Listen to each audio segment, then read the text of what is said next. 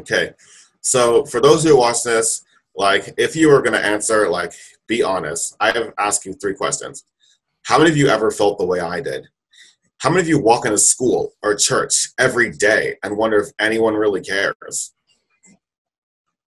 Because I feel like I'm always having to initiate the conversations a lot when other people are talking, because I feel like people hardly ever come to me and I'm always having to go to them. And the second question is, or how many of you wonder whether where you're wearing the right clothes, listening to the right music, or watching the right TV shows to relate to the others? Because I want to be able to like what I like without facing criticism.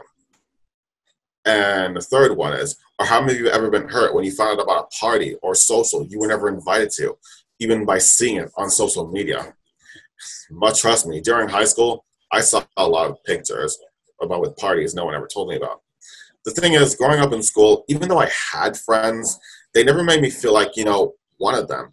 I mostly saw everyone at school or school-related events like football games, homecoming, prom, but not anything outside of school like parties. I mostly just felt left out, and I felt like they didn't really understand, no matter how many times I tried to explain it. Love first, I know.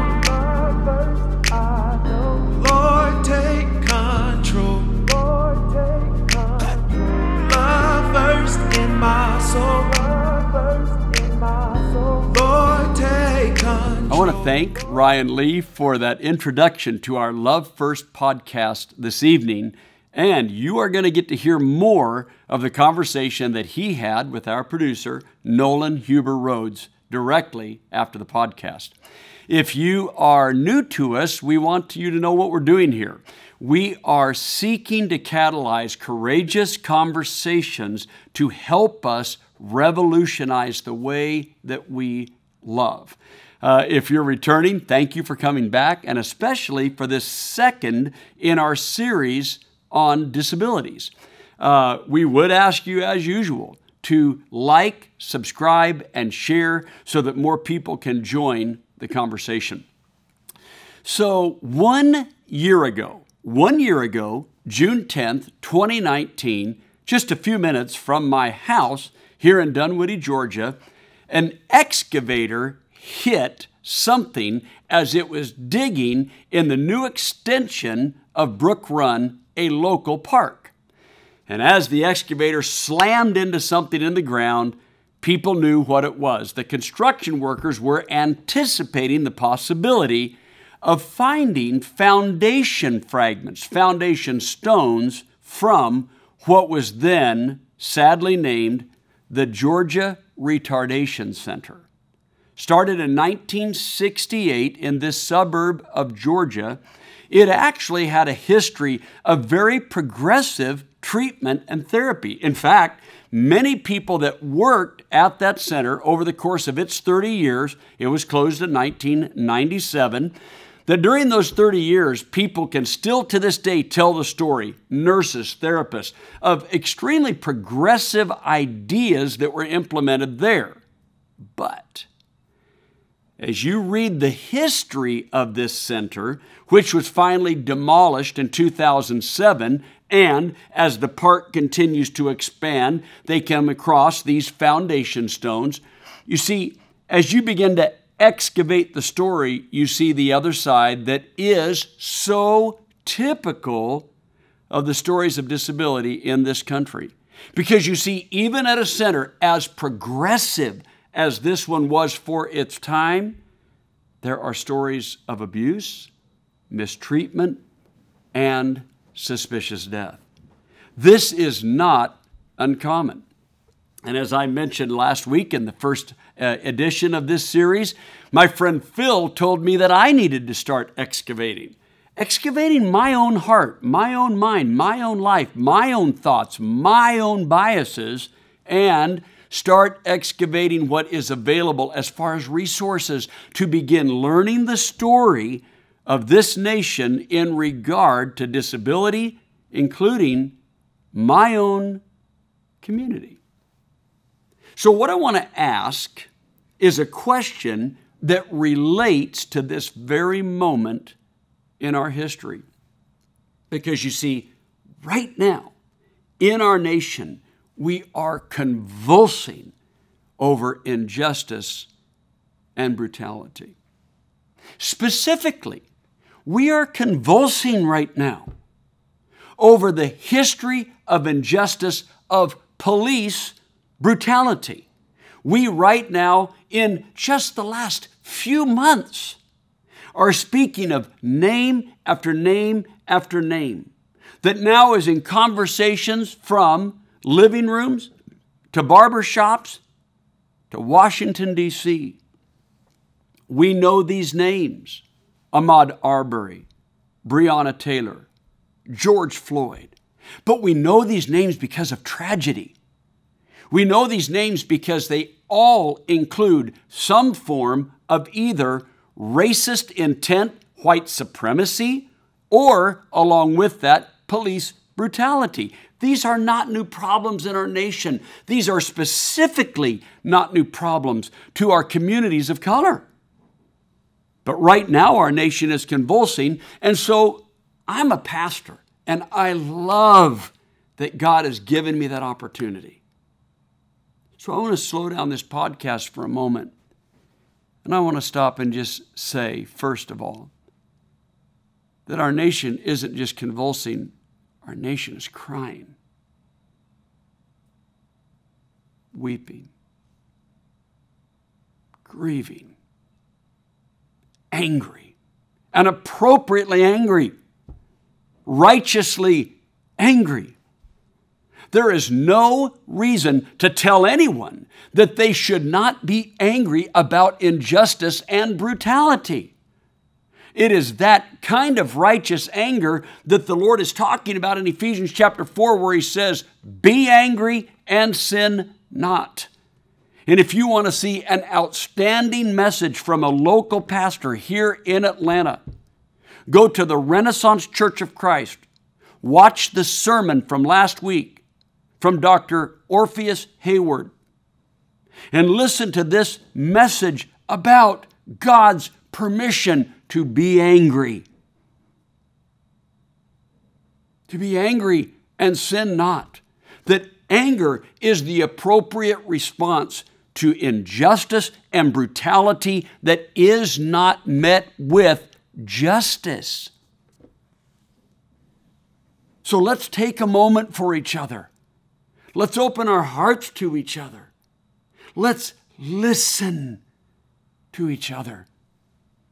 And take a moment with me, if you would again, to say their names. These three representative of countless. Ahmaud Arbery. Just say it. Don't let him or his name or his family drift away. Say it with me. Breonna Taylor. Just say it. Say it with me. George Floyd. Just say it. Don't let their names or their families or their injustice slip from your heart or from your mind.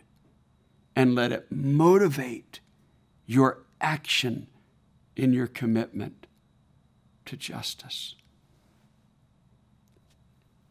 So why do we bring that out in a podcast about disability? Because I want to ask this question. Should the church protest? That question has been brought up to me multiple times over the last several weeks. Should the church protest? And as you can imagine, not everyone answers that question the same way, right?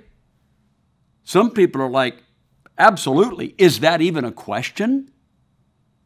When Jesus Christ himself said that the weightier matters of our faith are, number one, justice. Justice, mercy, and faithfulness. That this rises to the top when the prophet asked the question, hey everyone, what does God require? And the very first on the list is justice. Many people would say, is that even a question? Other people would say, oh no, that's not the church's mission. The church should stay out of politics, stay off the streets, stay out of these social concerns. So, as we listen to each other, we might ask, well, which is it? Should the church protest? Well, I believe in the intersectionality of justice. We will see our answer in the life and teachings of Jesus and in the story of disability in our nation. I want to direct your attention to some scripture. First of all, I'll be reading from Psalm 10. In Psalm 10, I'll begin in verse 12. Arise, Lord, lift up your hand, O God. Do not forget the helpless. Why does the wicked man revile God? Why does he say to himself, he won't call me into account? But you, God, you see the trouble of the afflicted. You consider their grief and take it in hand. The victims commit themselves to you. You are the helper of the fatherless. Break the arm of the wicked man. Call the evildoer to account for his wickedness that would not otherwise be found out. The Lord is king forever and ever. The nations will perish from his land. You, Lord, hear the desire of the afflicted. You encourage them, and you listen to their cry, defending the fatherless and the oppressed, so that the merely earthly mortals will never again strike terror. That scripture, written nearly 3 millennia ago, sounds like it could have been written this morning or last night. This is the heart of God. And did you notice that the psalmist said that when God hears the grief and the hurt and the pain of the oppressed, the afflicted, and the terrorized, it says he takes it to hand. Not just to mind, not just to heart, but to hand. God takes it to action. So, we should not be surprised that in our faith of understanding that Jesus Christ is the Son of God, would it surprise us that we would see Jesus taking the afflictions of the oppressed to hand, taking it to action? There's a story in Scripture that is related to us 4 times. It's related in the Gospel of John in chapter 2, but in the other 3 Gospels, it is all related to Jesus' final week of ministry. He makes a triumphant entry into Jerusalem and then ends up at the temple. I'm going to read to you a couple of these accounts. I'm going to start with the account in John's Gospel. When it was almost time for the Jewish Passover, Jesus went up to Jerusalem. In the temple courts, he found people selling cattle, sheep, and doves, and others sitting at the tables exchanging money. So he made a whip out of cords and drove all from the temple courts, both sheep and cattle. He scattered the coins of the money changers and overturned their tables. To those who sold doves, he said, "Get these out of here. Stop turning my Father's house into a market." And his disciples remembered, "Zeal for your house will consume me." But then, those who were his opponents responded, "What sign can you show us to prove that you have authority to do this?" Now, here's what I want us to note. That when Jesus literally takes to hand the whip, right? What did the psalmist say? That God will take the plight of the oppressed to hand. Jesus literally takes the whip to hand, He drives out these money changers. He flips over the table. He causes economic distress in what he is doing. His opponents say, what right you got to do that? Who gave you permission to approach this way? If you've got a problem with what we're doing, why did you have to protest our actions this way? Now, this is not lost on the other gospel writers. Here is the Matthew account. Jesus entered the temple courts, drove out all who were buying and selling there. He overturned the tables of the money changers and the benches of those selling doves. It is written, he said to them, my house will be called a house of prayer, but you're making it a den of robbers. Now, after Jesus addresses this injustice in the temple, watch what happens next. Pay attention in Matthew's gospel. Ready? Then the blind and the lame came to him at the temple, and he healed them. You see, Jesus addressed injustice to make room for healing. Without the addressing of the injustice that was going on in the house of God, the disabled would not have been able to come for healing. But when his opponents saw the wonderful things he did and the children shouting in the temple courts, Hosanna to the Son of David, they were indignant. Do you hear what the children are saying? They asked him. Yes, replied Jesus. But haven't you ever read that from the lips of children and infants, you, Lord, have called forth praise? You see, they come to him and they say to Jesus, what are you teaching the children? By coming in here and doing that kind of stuff, what are you teaching the children? He said, I'm not teaching the children anything. The children are teaching you something. They're teaching you that you ought to have a different perspective on what just took place. Why were the children rejoicing? It's because people were being healed. The same story in Mark chapter 11. Jesus is coming into Jerusalem, but Mark gives a little more context. You realize this is the last week. This is the last week before his crucifixion. Jesus comes into Jerusalem, and Mark gives an itinerary update. Listen to this. An itinerary update. You know what I mean by that? He tells us where Jesus is on the journey and kind of what's going through Jesus' mind. Here's what the Bible says. That as soon as Jesus got to Jerusalem, it says in Mark 11:11, he entered Jerusalem and he went into the temple courts. But he looked around at everything, and since it was late, he and his disciples went to Bethany. Bethany's just a couple miles out of town. But I want you to think about this. You ready? Jesus knows what's coming. He knows that the temple is a house of prayer. He knows it represents the presence of God.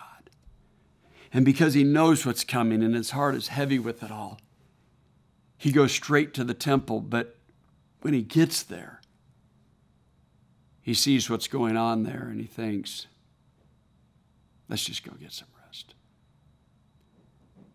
When he returns the next morning, on reaching Jerusalem, Jesus entered the temple courts and he began driving out those who were buying and selling there. This one ends a little different. When they saw what he did, Jesus said, my house is a house of prayer for all the ethnicities, all the nations. Look it up for yourself. You can do this now on the internet. The Greek word for nations is ethnos. My house is a house of prayer for the one family of humanity. All the nations belong in my house. But you, he said, have made it a den of robbers. You have made economics the ticket into the house that is meant for everyone. And what does Jesus say? Get out. Let them in. Watch how the people respond. The whole crowd was amazed at his teaching. So when injustice is addressed by God, by Jesus, in the house of God, in the community, in the temple courts, what starts happening? People are healed and others begin to realize the essentiality of the message of the gospel. If the church wants to be a place of healing, and if the church wants anyone to listen, then yes, the church protests injustice. We take it in hand just like God, just like demonstrated in Jesus Christ. If we're following Jesus, He will lead us to protest injustice. And it led to healing. Well, what about protests then in what we might say is the story of disability in this nation? Have you ever thought to yourself that the way the world looks now, it probably always looked? No, I don't mean visiting the pyramids. I'm not talking about that. But if right now today you walk up to a building and you see a little panel on the wall and there's a little insignia on it that means that someone can touch it if they are not able to open the door by themselves and the doors automatically open. Are you familiar with that? Are you familiar with large bathroom stalls in public places with railings that are unique for supporting someone who would need them to navigate a restroom? Are you familiar with elevators in public places that are wide enough, large enough to accommodate someone who needs some kind of a device, perhaps a wheelchair, to make their way around? I'll bet that nearly everywhere you go, you see some evidence of the things I've just described. Have you ever watched construction crews in your neighborhood go along and literally with a jackhammer the concrete out of the end of a concrete walkway that used to be a raised curb? They jackhammer it out, they lower it like a ramp so that people who are navigating in wheelchairs or wheeled vehicles are making their way from one to the other in a smooth transition, which before was not possible. Are you familiar with these things? Are you familiar with these things? You say, yeah, I am. Well, how long have they been there? Well, depending on your age, you might say, I've never known life without them. At my age, I've known life without them. When I was a child, I went to schools that had no disability accessibility at all. Not in the restrooms, not at the doors, not at the sidewalks, not on the playgrounds. Nowhere. My entire childhood, if I went to a hotel ever, there was never anything at poolside that would help someone with a disability get into a pool. Ever.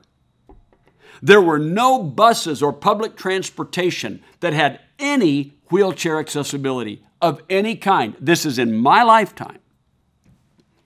But as we begin to approach serious disability civil rights action, serious disabilities legislation in the early 70s, as I was leaving, coming into junior high and high school, it went right over my head. I never paid attention to it. I never really thought about it. And if I did see it on the evening news, which we watched religiously, I forgot it. It wasn't until my friend Phil says, you need to dig a little deeper. You need to excavate this experience that I began to realize that while I was living my life in what I thought was normal, other people were being oppressed by what I thought was normal. But there were people that were determined to change things.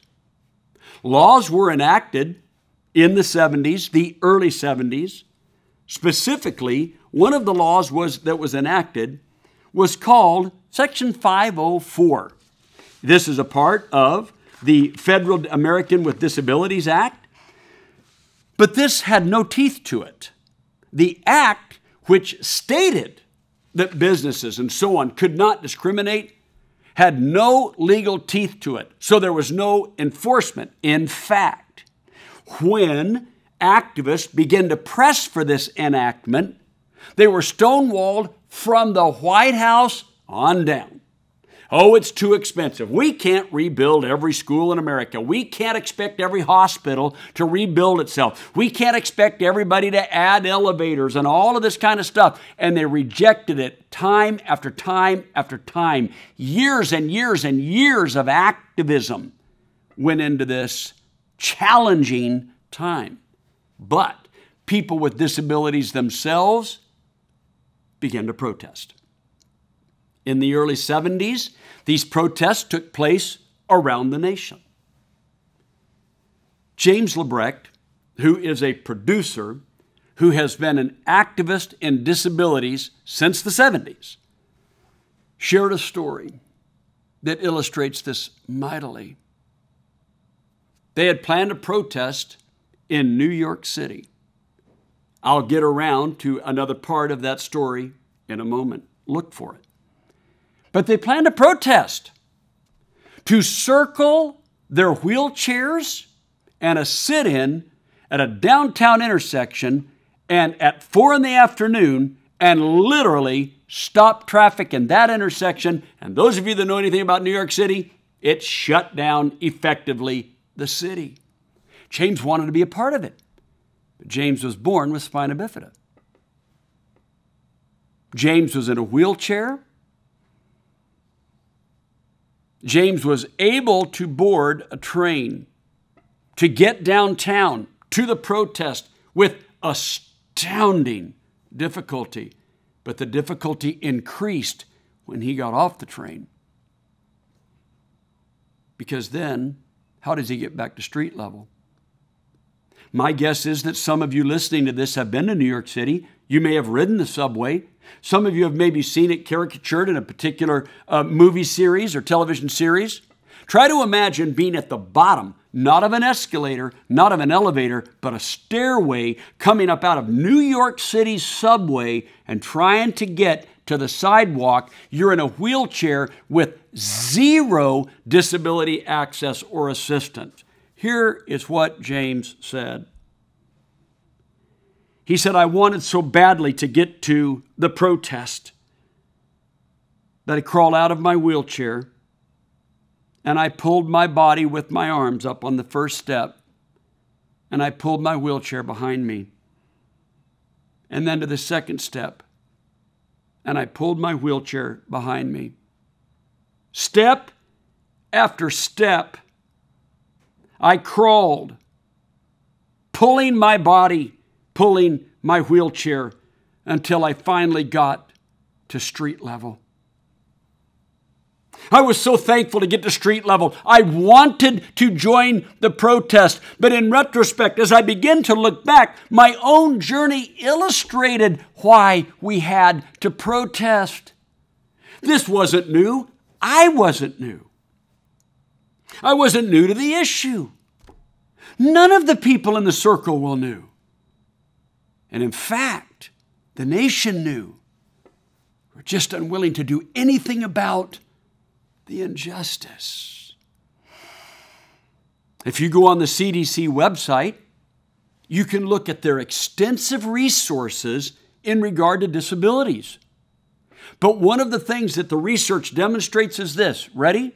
1 in 4 Americans, 61 million, are dealing with a disability of some form. That is 26% of our population, 1 billion people worldwide. It is the largest minority worldwide.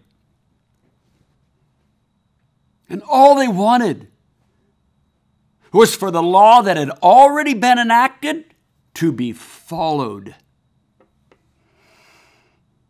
It didn't happen. You'd think that would be enough, but it wasn't. So they began to approach the chief of the Department of Health, Education, and Welfare. They petitioned over and over and over. They petitioned their people, their senators and their representatives across the country. Nothing. From one president to the next, nothing. Until April 5th, 1977, a group of people with disabilities approached the office, the local office of Health, Education, and Welfare in San Francisco. They went in to meet with the director, who would not meet with them. They asked the person working there, "Get us a meeting with the director." But they were refused. It was partway through that meeting where they said, "We can't leave. If we leave this office, if we leave this building, we leave with nothing." And so they stayed. And they stayed. And they stayed.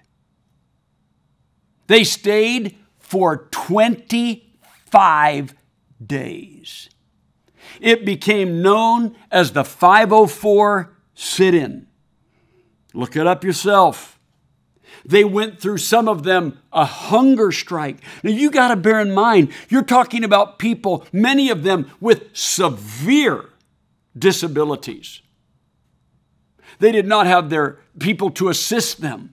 Some of them could not so much as even roll themselves to avoid getting bed sores. They're sleeping on floors. The government threatened them. They would set off fire alarms in the night, sometimes keeping them up 36 hours at a time. They cut off the electricity. One of the ways they communicated with the outside was some of the people that were with them that had disabilities knew sign language. So you know what else happened inside? The other people with disabilities inside began to learn sign language. They began to help one another. In fact, what they began to demonstrate is what everyone needed to know. Disabilities is not all there is to us. They matter, but we matter. One of the people that was in that particular sit-in said this. He said, "What struck me is that if you did go to a public building that did have an elevator, we had elevator operators back then, and I'm old enough to remember that. And the elevator operators would look out at us when we were sitting there in our wheelchairs and say this, 'Get the wheelchairs inside.' They didn't say, 'Bring the people inside.'" That's when I realized we were nothing but the disability, and no one wanted us.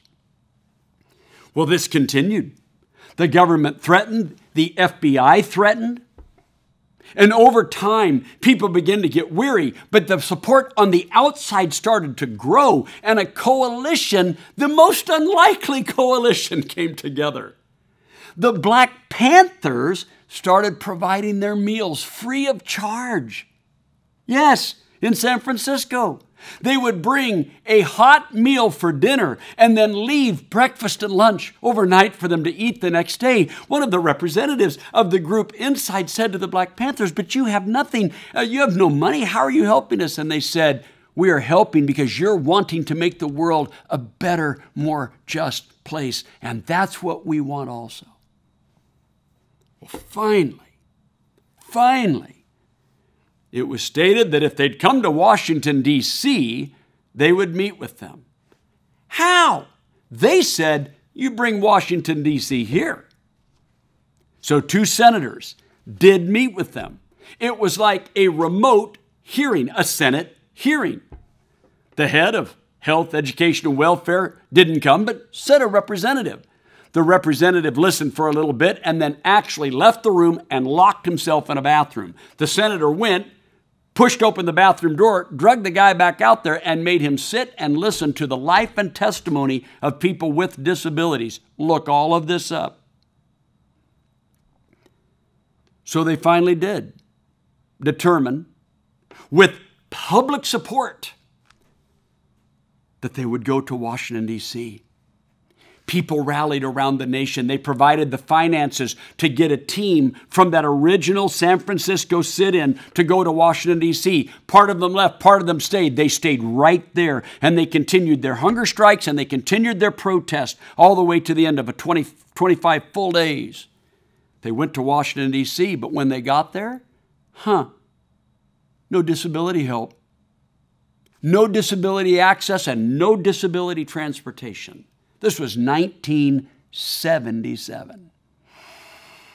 So, a union, a Teamsters union, rented vehicles, trucks, box trucks, and provided transportation. Do you hear this interesting coalition of people with disabilities?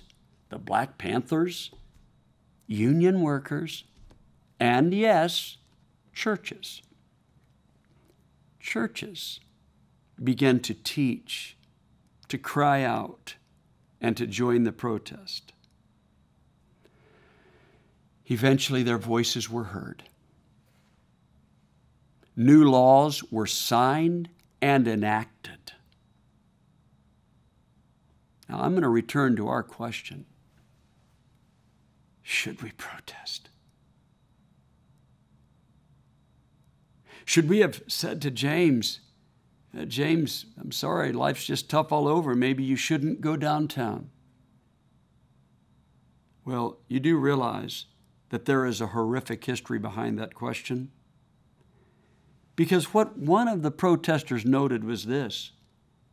They suggested, well, maybe we'll make homes for them, schools for them, reviving the false notion of the Dred Scott decision in regard to race, separate, but always unequal.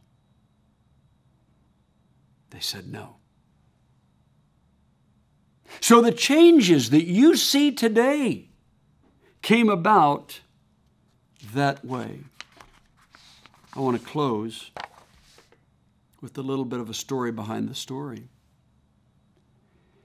Because you see, the idea of just housing people, warehousing people, out of sight, out of mind, persists. And that protest in New York City took place not far from the Willowbrook State School in Staten Island. I want you to look that up on your own. The Willowbrook State School in Staten Island. Built to house over 4,000 people with disabilities. Stories of abuse and neglect began to seep out into public view. News reporters, broadcasters, and finally documentarians would begin to come into the setting and see what's happening. At one point, though, built for 4,000, over 6,000 residents. Sometimes one nurse to 30 to 50 severely disabled residents to feed them 3 minutes apiece. They found them lying naked on the floor, writhing in pain, covered in their own feces. One of the reporters said this, of all the things I'll never forget, it was the sound, the eerie sound, the cries.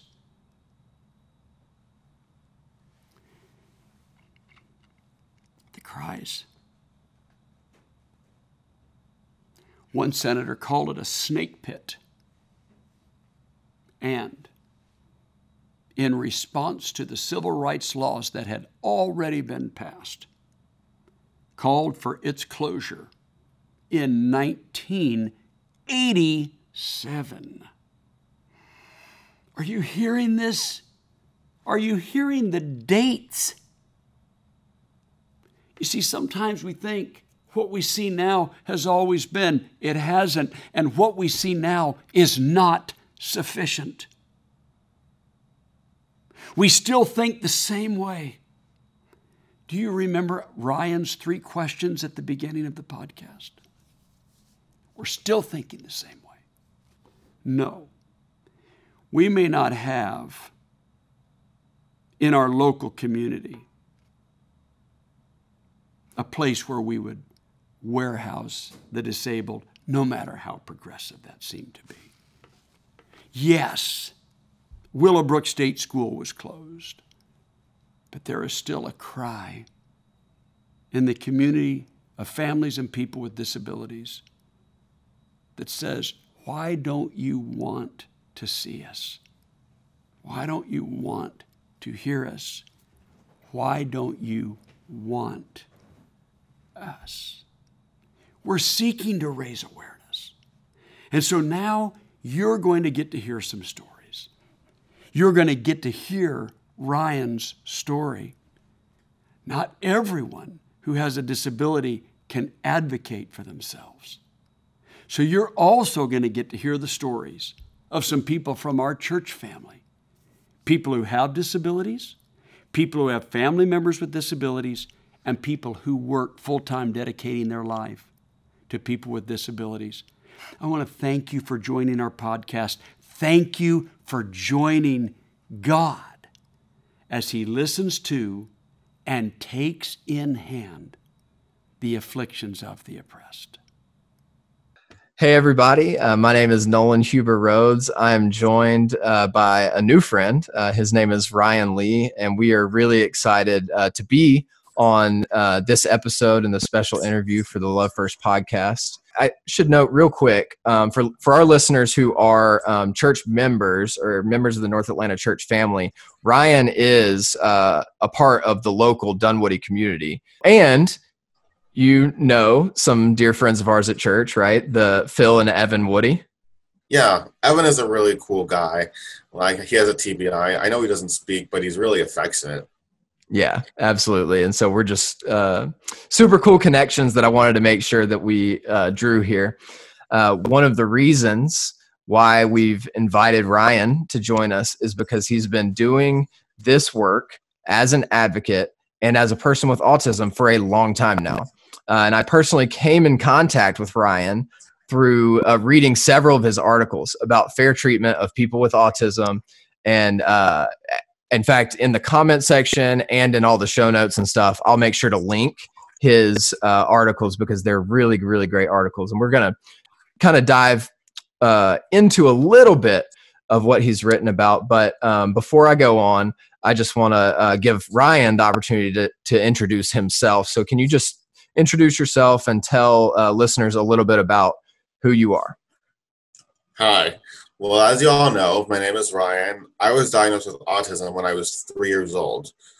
And also growing up, it was been really hard. Like, even before I knew I was diagnosed with autism, I always knew I was different from my peers. I always struggled just to understand why I couldn't be accepted or why I couldn't fit in or relate to the others. And it's been a real struggle. Like, my parents told me I had autism when I was like 14 or 15. It was before I started high school. And I was really ashamed because I tried to hide it, being like everyone else. But over time, I realized I couldn't be like everyone else. Could you just share a little bit about how you came to love writing and maybe a little bit about your writing process or what your favorite types of writing is? Well, first, I write lyrically when it comes to rhyming. I first started writing when I started to describe all my friendships with my friends, starting from elementary to high school. The first long poem I wrote was called Forever Friendship, describing how our relationships changed here and there, about how I felt personally. And then I wrote about the bond between a human and their dog, and dogs aren't called man's best friend for nothing. So I called that poem The Forever Bond of Human and Dog, and it was a bit personally about the relationship I have with my dog. And I wrote a couple other poems. One was called Life, Liberty, and Love. And I started writing here and there. So the poems I wrote, they're more like in a deep, emotional, personal level. How did you start applying some of your writing skills and things like that to advocacy and awareness about autism? When did that kind of start? Well, it all started in the last year. I think it was beginning of near to the end of 2018, because I felt like people need to understand that us autistics, we have thoughts, feelings, and emotions just like anybody else does. Mm. And wow. So, I mean, starting just over a year ago, you've written several, I think, in my opinion, brilliant pieces on prominent kind of websites, awareness websites like Autism Speaks. What are some of the other places that you've had an opportunity to write for? Well, there is the Aspergian, which also has a different name now. And there, I was on a podcast called Dudes of Future Past. It was with two Disney stars named Joey Bragg and Kurt Long. They're from the show Liv and Maddie. That's such a great podcast name. Yeah. And I also was on another podcast lately. My friend Maya Sundeminer runs called Hello World with Maya. She likes to talk about the perspectives of autism too. I also was on a podcast called Autism Live. Autism Live. With a woman named Shannon. I forgot her last name. But still, Maya was on it too. So I've been trying to find ways to spread my advocacy. And don't forget, I was also on Special Books by Special Kids, also known as SBK, with Chris Omar. He's a really wonderful guy. Yeah, that's awesome. I actually watched that video, which can be found on YouTube, and we'll put in the links in this episode, which is, that was another great episode. And so there are plenty of resources, kind of some homework for people after this conversation. If you want to keep diving into and understanding Ryan's perspective and the perspective of other people with autism, then those are some extra resources. And again, we'll link those in the show notes. But I want to start addressing some of the things that I've read that you write about. Well, the thing is, most people treat us people with autism as if we're not human with feelings, just like anybody else. Like, there was one time they take advantage of us, and that's really sickening. One of my friends who has autism was befriended by someone, but when they did something out of the ordinary, they put it on Snapchat or Instagram, and the person was bullied because of it. It's not fair and not fun. We don't want to have to wear a mask in order to fit in, because I'm tired of masking, because I just want to be myself. And still, for those on the spectrum, it can cause social anxiety and cause them to hide themselves. The pressure of trying to fit in is so overwhelming. And there are some people who are expected to feel like they need to wear a mask in order to fit in, cause them to seek the approval of others. And not only do kids feel this, but adults feel this as well. And so rather than you needing to quote unquote fake it to make it, perhaps society and other people actually need to make adjustments so that people don't have to be fake in order to live in this world, right? Yeah, that's right. Yeah. Well, thank you for sharing that.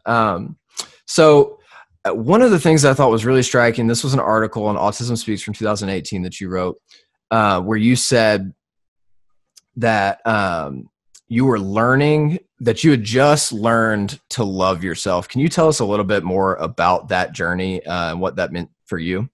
Well, it all started when I found this book called Autism, Population 1, Autism, Adversity, and Will to Succeed. It's by another autistic named Tyler McNeighbor. When I read the book, I realized that autism is nothing to be ashamed of. It makes me who I am. It was easy for me to love others, like making friends, but I didn't really love myself because I was still hiding my autism, because I felt like if people knew, they wouldn't really accept me. And I still feel like a hard time fitting in. Like, there were few people who knew. And also, I used to act out a lot all the time. And I used to go in my own little world as a kid. People used to call it dreamland, because I find something to laugh at just to escape the pressure of just trying to fit in. And also, the one thing that really makes me mad is the word retard. And trust me, that's my trigger word. It made me so mad. There was this one person that called it to me too many times. I got so mad. My adrenaline just flowed right through my body, and I got so mad. I kicked him, and I got in trouble for it. But I felt like it was worth it, because that word is just so offensive to people with a disability. To be clear, you were the one who got in trouble for Yes. an aggression that was taken against you. Yes, because being called a retard, it just triggers me. It just makes me so upset. And I understand how other people with disabilities feel this way when they're called that way. It's just really derogatory. And it's a package deal. There has been talk that, there's been bad talk about people curing autism, but there has been also talk about what if we could separate the symptoms from autism. Like, have you ever heard of the show The Good Doctor? Yes, I love that show. Yeah, like, the doctor Sean Murphy, he's really smart and also has Savage syndrome. Like, they thought, like, what if they could separate his symptoms? Like, well, him being socially awkward and not being able to advertise emotional cues, but still being able to keep his smartness or whatever and his autism. People need to understand that that's not how it works. I mean, the symptoms are like a package deal with autism. Either we're born with it or we're not, okay? So you just have to learn to work with us. With it. So what if we don't pick up on emotional cues right away, okay? It's just how we are. And that's one of the things I have hard to deal with autism, not being able to pick up on emotional cues right away based on one's body language or facial expressions. And there are some who would just ditch you and don't want to be around you for one stupid reason or another. If only they could tell if we're doing something that's bothering them or make them uncomfortable instead of just leaving us in the dark, then we could try to fix it. It's not the end of the line. Yeah. But unfortunately, Nolan, some people just aren't really direct with how they're feeling. It's happened to me a couple times. I mean, I was just trying to have fun. I met a new person, and we seemed to hit it off pretty well. But when I was trying to joke around, I didn't know what made him uncomfortable. And then he just ditched me and wouldn't answer my calls and just kept walking away from me. And he just wouldn't tell me why. But obviously, I heard he said he didn't want to hurt my feelings. But newsflash, leaving us in the dark does hurt our feelings. Yeah. Thank you for sharing that. And you can keep going if you want. What else? What other questions did you have? Well, I did want to talk more about what you talked about with the Good Doctor and the how the what some would call symptoms of autism and smartness and who we are and all of that are all a package deal. I just wanted to talk a little bit more about that. The Good Doctor. There's one thing in the Good Doctor that really gets to me. You remember this character, Sean's neighbor, Kenny? Yes. Well, you see, even though Kenny provided general companionship for Sean, Kenny took advantage of Sean by eating his food and using his cable. And in season 1, episode 17, when Sean brought a pizza to Kenny's apartment, Kenny was holding a small March Madness party, and he didn't even invite Sean. Plus, he borrowed, I'd say stole Sean's TV without even asking him. And he rejected Sean's company because of Sean's quirks with other people. And then Kenny took Sean's pizza and shoved Sean out the door. I mean, no good person deserves to be treated like that. And that has happened to me once. Okay. And also, one of the myths that really bug me is that us autistics having no empathy. I mean, like for years, people depicted us as emotionally, socially clueless robots. But we do have empathy, and we just show it in a different way. If only people could be more direct with how they're feeling, they'd be more likely for us to show it. People just don't realize that the more you get to know an autistic person, the more you realize how caring they could be, even if we do have some difficulties reading social cues. That's a really, really good point. And what you were talking about with the package deal reminds me of something that I've heard from people with disabilities for years. And that is, no. Like, people always say, or often say, especially in Christian circles, they often say, well, they'll be quote unquote cured from autism in heaven. And I always just ask the question back. What if actually we get cured from thinking that you have to be one certain type of way in the world, that you have to act a certain type of way or think a certain type of way? What if actually God wants to change the way that we accept people and not change people so that they can be accepted? And I think that's such an important point.